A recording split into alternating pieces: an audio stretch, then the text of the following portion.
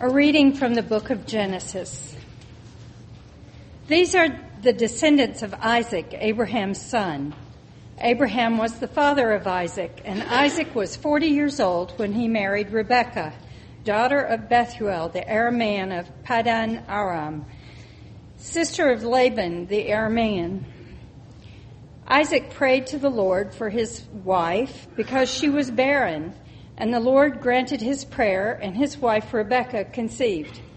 The children struggled within her, and she said, "If it is to be this way, why do I live?"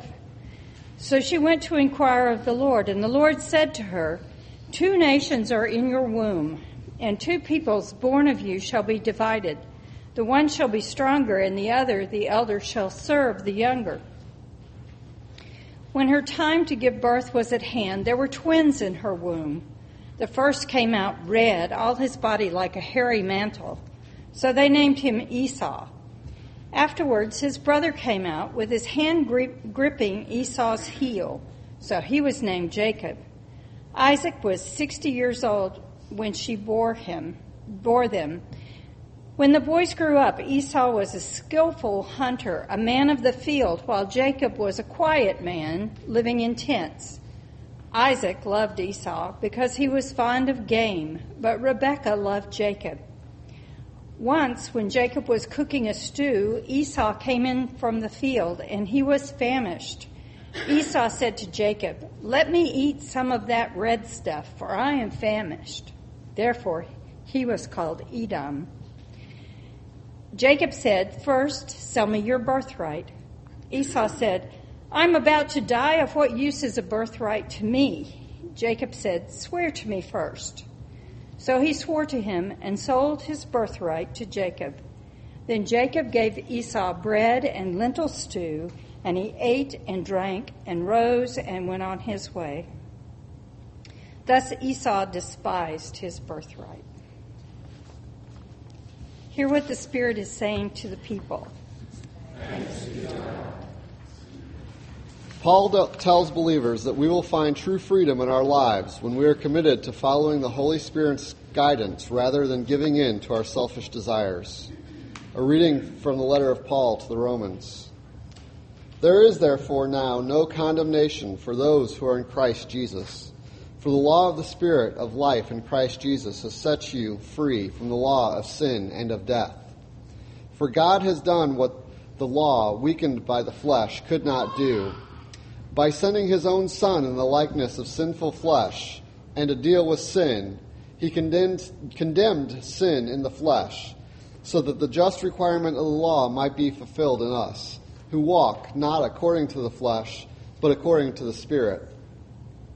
For those who live according to the flesh set their minds on the things of the flesh, but those who live according to the Spirit set their minds on things of the Spirit. To set the mind on the flesh is death, but to set the mind on the Spirit is life and peace. For this reason, the mind that is set on the flesh is hostile to God. It does not submit to God's law. Indeed, it cannot, and those who are in the flesh cannot please God. But you are not in the flesh, you are in the Spirit, since the Spirit of God dwells in you. Anyone who does not have the Spirit of Christ does not belong to him. But if Christ is in you, though the body is dead because of sin, the Spirit is life because of righteousness. If the Spirit of him who raised Jesus from the dead dwells in you, he who raised Christ from the dead will give life to the mortal bodies, also through his Spirit that dwells in you. Hear what the Spirit is saying to the churches. Thanks be to God. The Holy Gospel of our Savior Jesus Christ according to Matthew. Glory to you, Lord Christ. Jesus went out and sat beside the sea. Such great crowds gathered round him that he got into a boat and sat there, while the whole crowd stood on the beach. And he told them many things in parables, saying, "Listen, a sower went out to sow, and as he sowed, some seeds fell on the path, and birds came and ate them up. Other seed fell on rocky ground, where they did not have much soil, and they sprang up quickly, since they had no depth of soil. But when the sun rose, they were scorched, and since they had no root, they withered away. Other seeds fell among the thorns, and the thorns grew up and choked them. Other seeds fell on good soil and brought forth grain, some 100-fold, some 60, some 30. Let anyone with ears listen.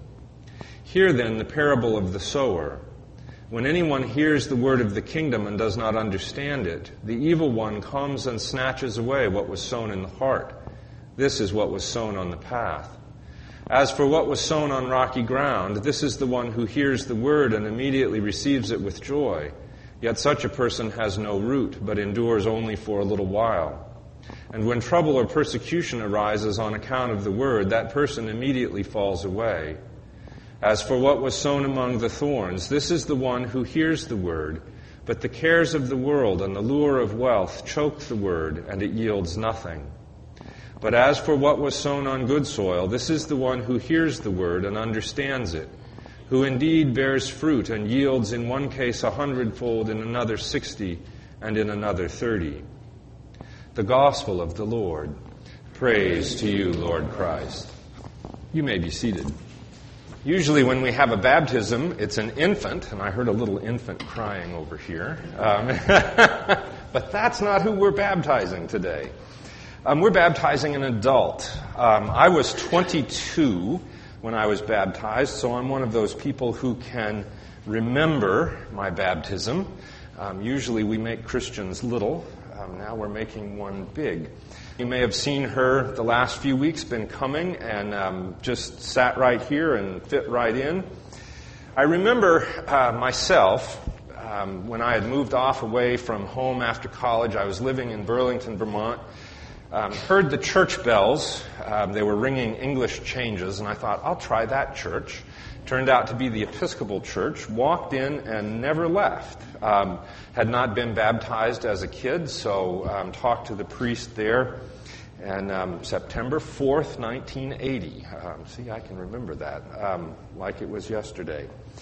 So what happens when we baptize someone? Is there a dramatic change? I wondered, approaching my own baptism, will I walk out of the building any differently than I walked in?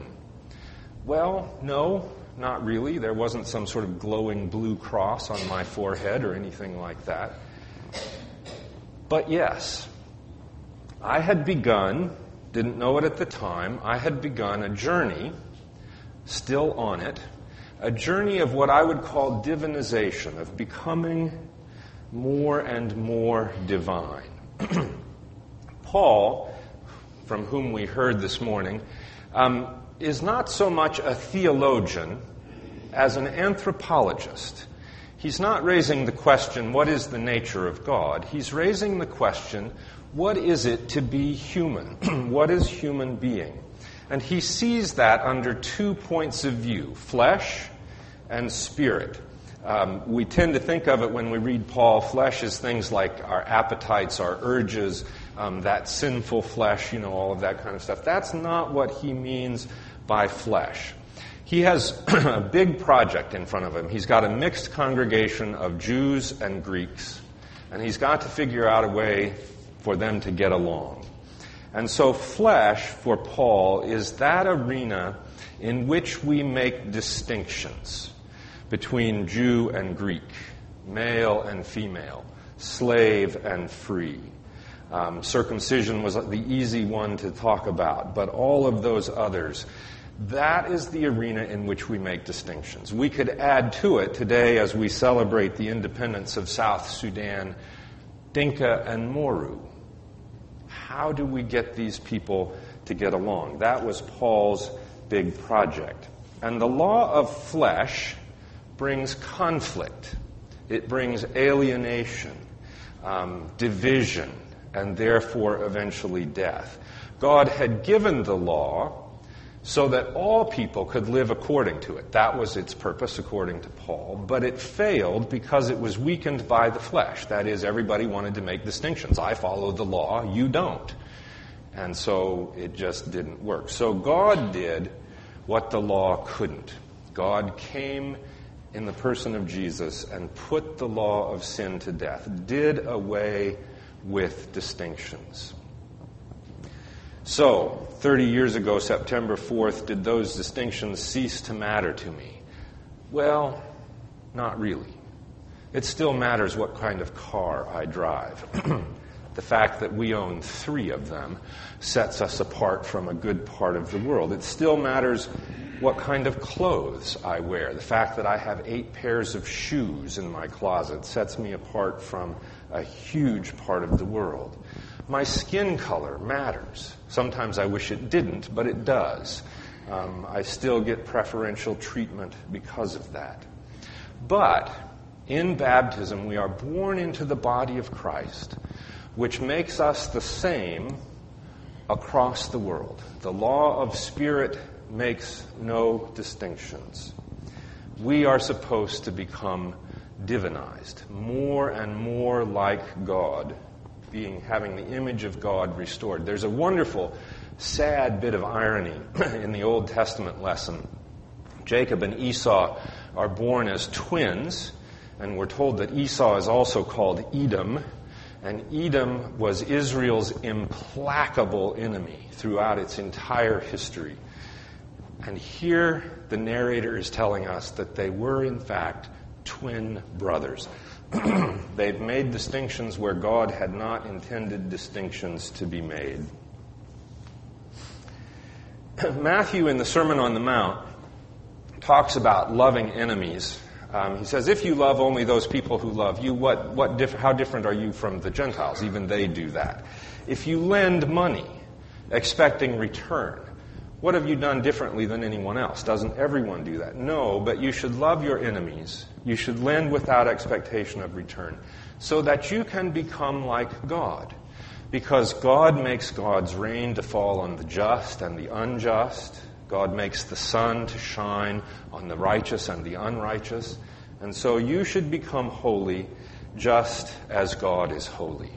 And so here's the parable of the sower. If you know anything about farming, you know that this guy was not a farmer.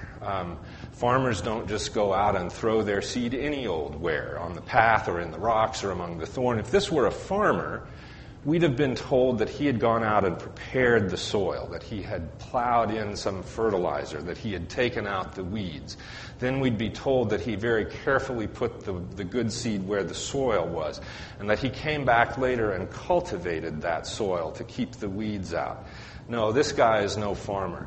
But he's an image of God.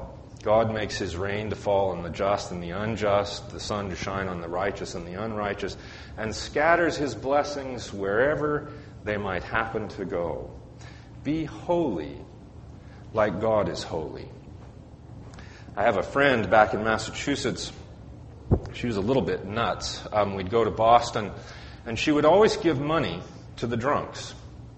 People would tell her, to anybody who begged, people would tell her, they're just going to go out and buy liquor with that. And she would always reply, that's not my concern. What God is interested in is my relationship to my money. Ooh, take that and think about it for a while. And she would engage them in conversation. One time we were headed into the diocesan convention in the cathedral early on a Saturday morning, and there was a drunk sitting on the doorstep. She didn't have any cash with her. She sat down and started chatting with him and wanted to know what he wanted. He wanted somebody to pray with her. So she went into the cathedral and stole a prayer book and brought it back out and gave it to him, and ended up chatting with him a while, and then walked down the street with him to Burger King, used her credit card, and bought him breakfast. Who knows what became of that guy? Maybe years down the line he remembered the kindness of that crazy woman and got sober. Who knows? She didn't care. That wasn't her problem. Her problem was this guy right here. So scatter your seed. That's what it's telling us. So as we come to this baptism, we are reminded, all of us, of our own baptism, in which the image of God is restored in us. And then we have a lifetime to practice getting to the likeness of God. What do we do with our blessings? What do we do with the goodness that we have to give away? What do we do with our favors? Scatter them like this sower, who cares not where they land. Some of it may be wasted, but some of it may return 100-fold. That's the kind of life God calls us to live. Not making distinctions, not worrying about what kind of car we drive, Not worrying about, if I give this money, what will they do with it? But just giving our blessings away because God is holy, and we should be holy also. Amen.